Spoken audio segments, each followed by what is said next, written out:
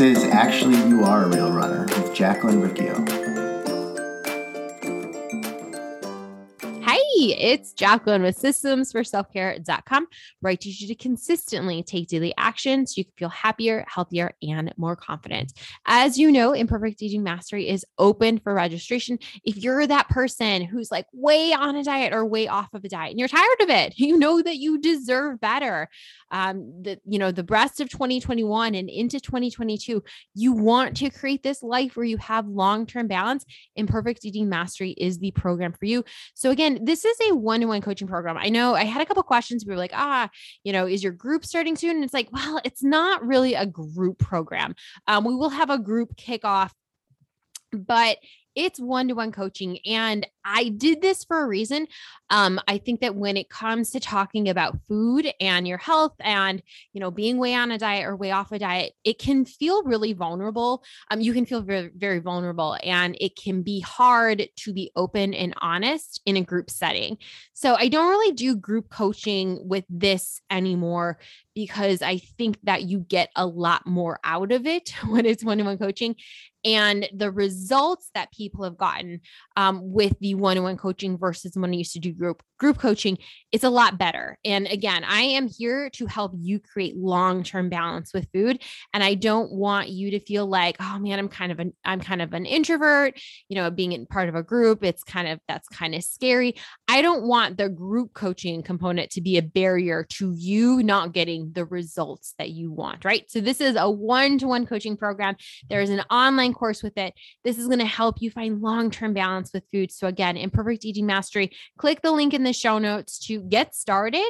Or you can schedule a call with me if you're like, I think maybe, I'm not really sure, schedule a call and we'll chat it over. But let's get to today's episode, Movement Monday. Super excited to talk about this. We're going to talk about what life has looked like for me post 10-mile Tough Mudder. So I haven't done a race since end of 2018. So the marathon, the Des Plaines River Trail Marathon in 2018. And then, I was talking to Paul, I was like, yeah, I remember. And then at the end of 2019, because I felt like I was in a good spot, that is when I decided to keep running. I only had like a week off after that race where I was like, cool, my body feels good. I feel good to start running again. And that's when I joined a half marathon training program. I didn't sign up for the race. I joined a half marathon training program and did that at the end of 2019 and into the beginning of 2020. So it was a really great time to be running without a focus on a race, right? And so I know for a lot of us, myself included, the race has been the only thing motivating us. I talked to someone, they talked about being an event dieter. I think there's a lot of people who are event runners. They only run if there's an event. They only run if there is a race, but without the race, they're no longer running. And they think that they should just keep signing up for races. And I love a race. A race is fun, but, as we know, races can just disappear. They can just be closed down. They could, whether it is the pandemic or weather or they can be like a shit show, like the Des Plaines River Trail Marathon, where it was completely flooded and it was, it was a shit show, right? So races can be a great motivator, but races aren't long-term motivation because races can cease to exist one day. Right. So anyway, I was talking to Paul about that. Like, oh yeah, I remember I trained with that group. And that's when I got to the spring of 2020. And I was like, oh man, look, there's this marathon that I could do in the spring and I could do the fall marathon too. And, I was in that really good place mentally and with the mileage. Had to stop because of some things with my knee and hip pain, obviously in the pandemic. But now, the Tough Mudder is done. It got me, the Tough Mudder was a good motivation where, right. Like the pain I wanted to not experience was, physical pain on the day of the race. And the pleasure I wanted to experience was being able to complete this race. And I also wanted to make sure that my body felt good. I wanted to avoid injury. I wanted to avoid that pain. And I wanted to, like, day of the race and post race, I wanted to avoid that injury. And then also like, I wanted to do the training in a way that I still like running. I still like this when the race is done. So after the Tough Mudder, I actually, last week was it was not as intense as previous weeks, but I did the 1 mile and then the 3 miles. And then I think I shared on Saturday that my plan was to run 10 miles this past Saturday. And so here's what it looked like for me. I actually hopped in my car, got to the south side, and I was able to do 2 miles before the 5K with Kara. And then I did the 3 miles with them.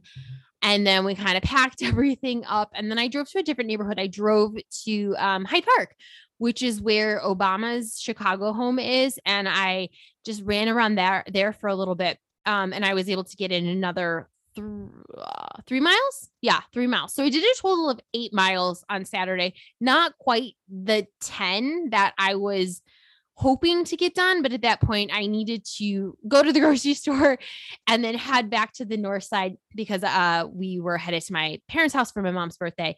So, yeah, I was able to get in 8 miles on Saturday. And I also kind of had in my head, I was like, well, maybe I'll do another 2 miles in the evening. But at that point, my body was beat and I was so tired. And I was like, you know what? I think 8 miles is good enough right now. 8 miles is good enough.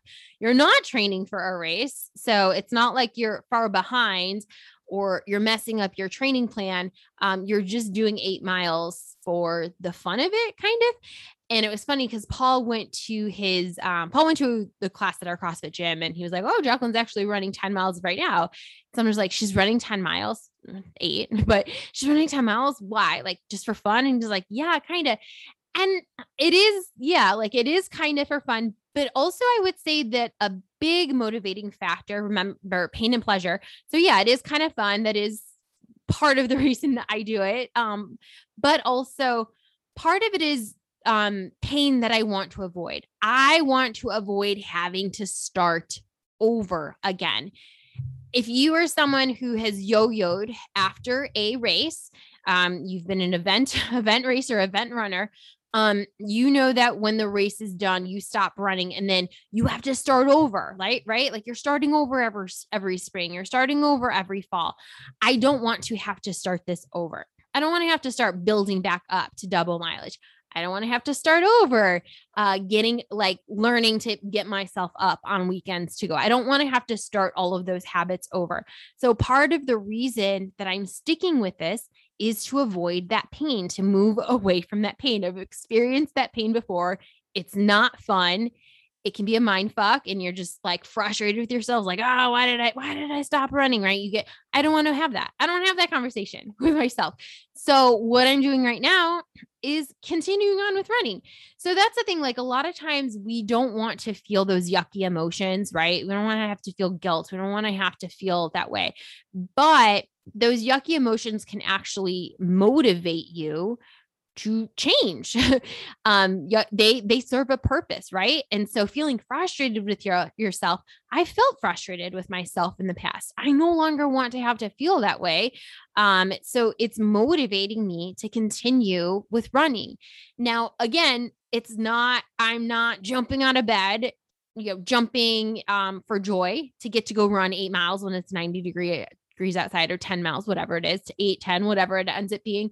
I'm not jumping out of bed, super, super excited. It's not my personality. There's kind of like oh man, it's so early. Why did I agree to do this? There's that for a few minutes. I roll out of bed, I get my shit together, I get going, and it's fine. But I say that because again, so many people think that motivation should be feeling enthusiastic or excited. But the truth is you may never feel enthusiastic and excited. That's not my natural personality to feel enthusiastic or excited about running or about anything. Usually there's like a little bit of dread and a little bit of anxiety about whatever I'm about to go do. And then I get it done and I feel fine. So again, finding motivation to continue on with running. For me, the motivation is I don't want to have to start over. The motivation is I want to be able to do this. I want to be able to say, I'm a person who can consistently run. So there's that identity piece again. I no longer want to be that person who starts and stops. I'm sick of being that person who starts and stops and starts and stops, right? I'm sick of being that person. I want to continue being the person who just consistently does, that person who consistently takes daily action. So again, the actions that I'm taking when it comes to movement, it's different every day, right? Like I shared, like I run on Tuesdays, Thursdays, and Saturday, right? So that's what running looks like. But every day I'm taking a walk. Every day I'm stretching for a little bit. Every day I'm doing my physical therapy exercises. A couple of times a week I'm lifting weights. But yeah, consistently taking daily action, but it looks a little bit different. But again, doing it this way, I get to avoid having to start over.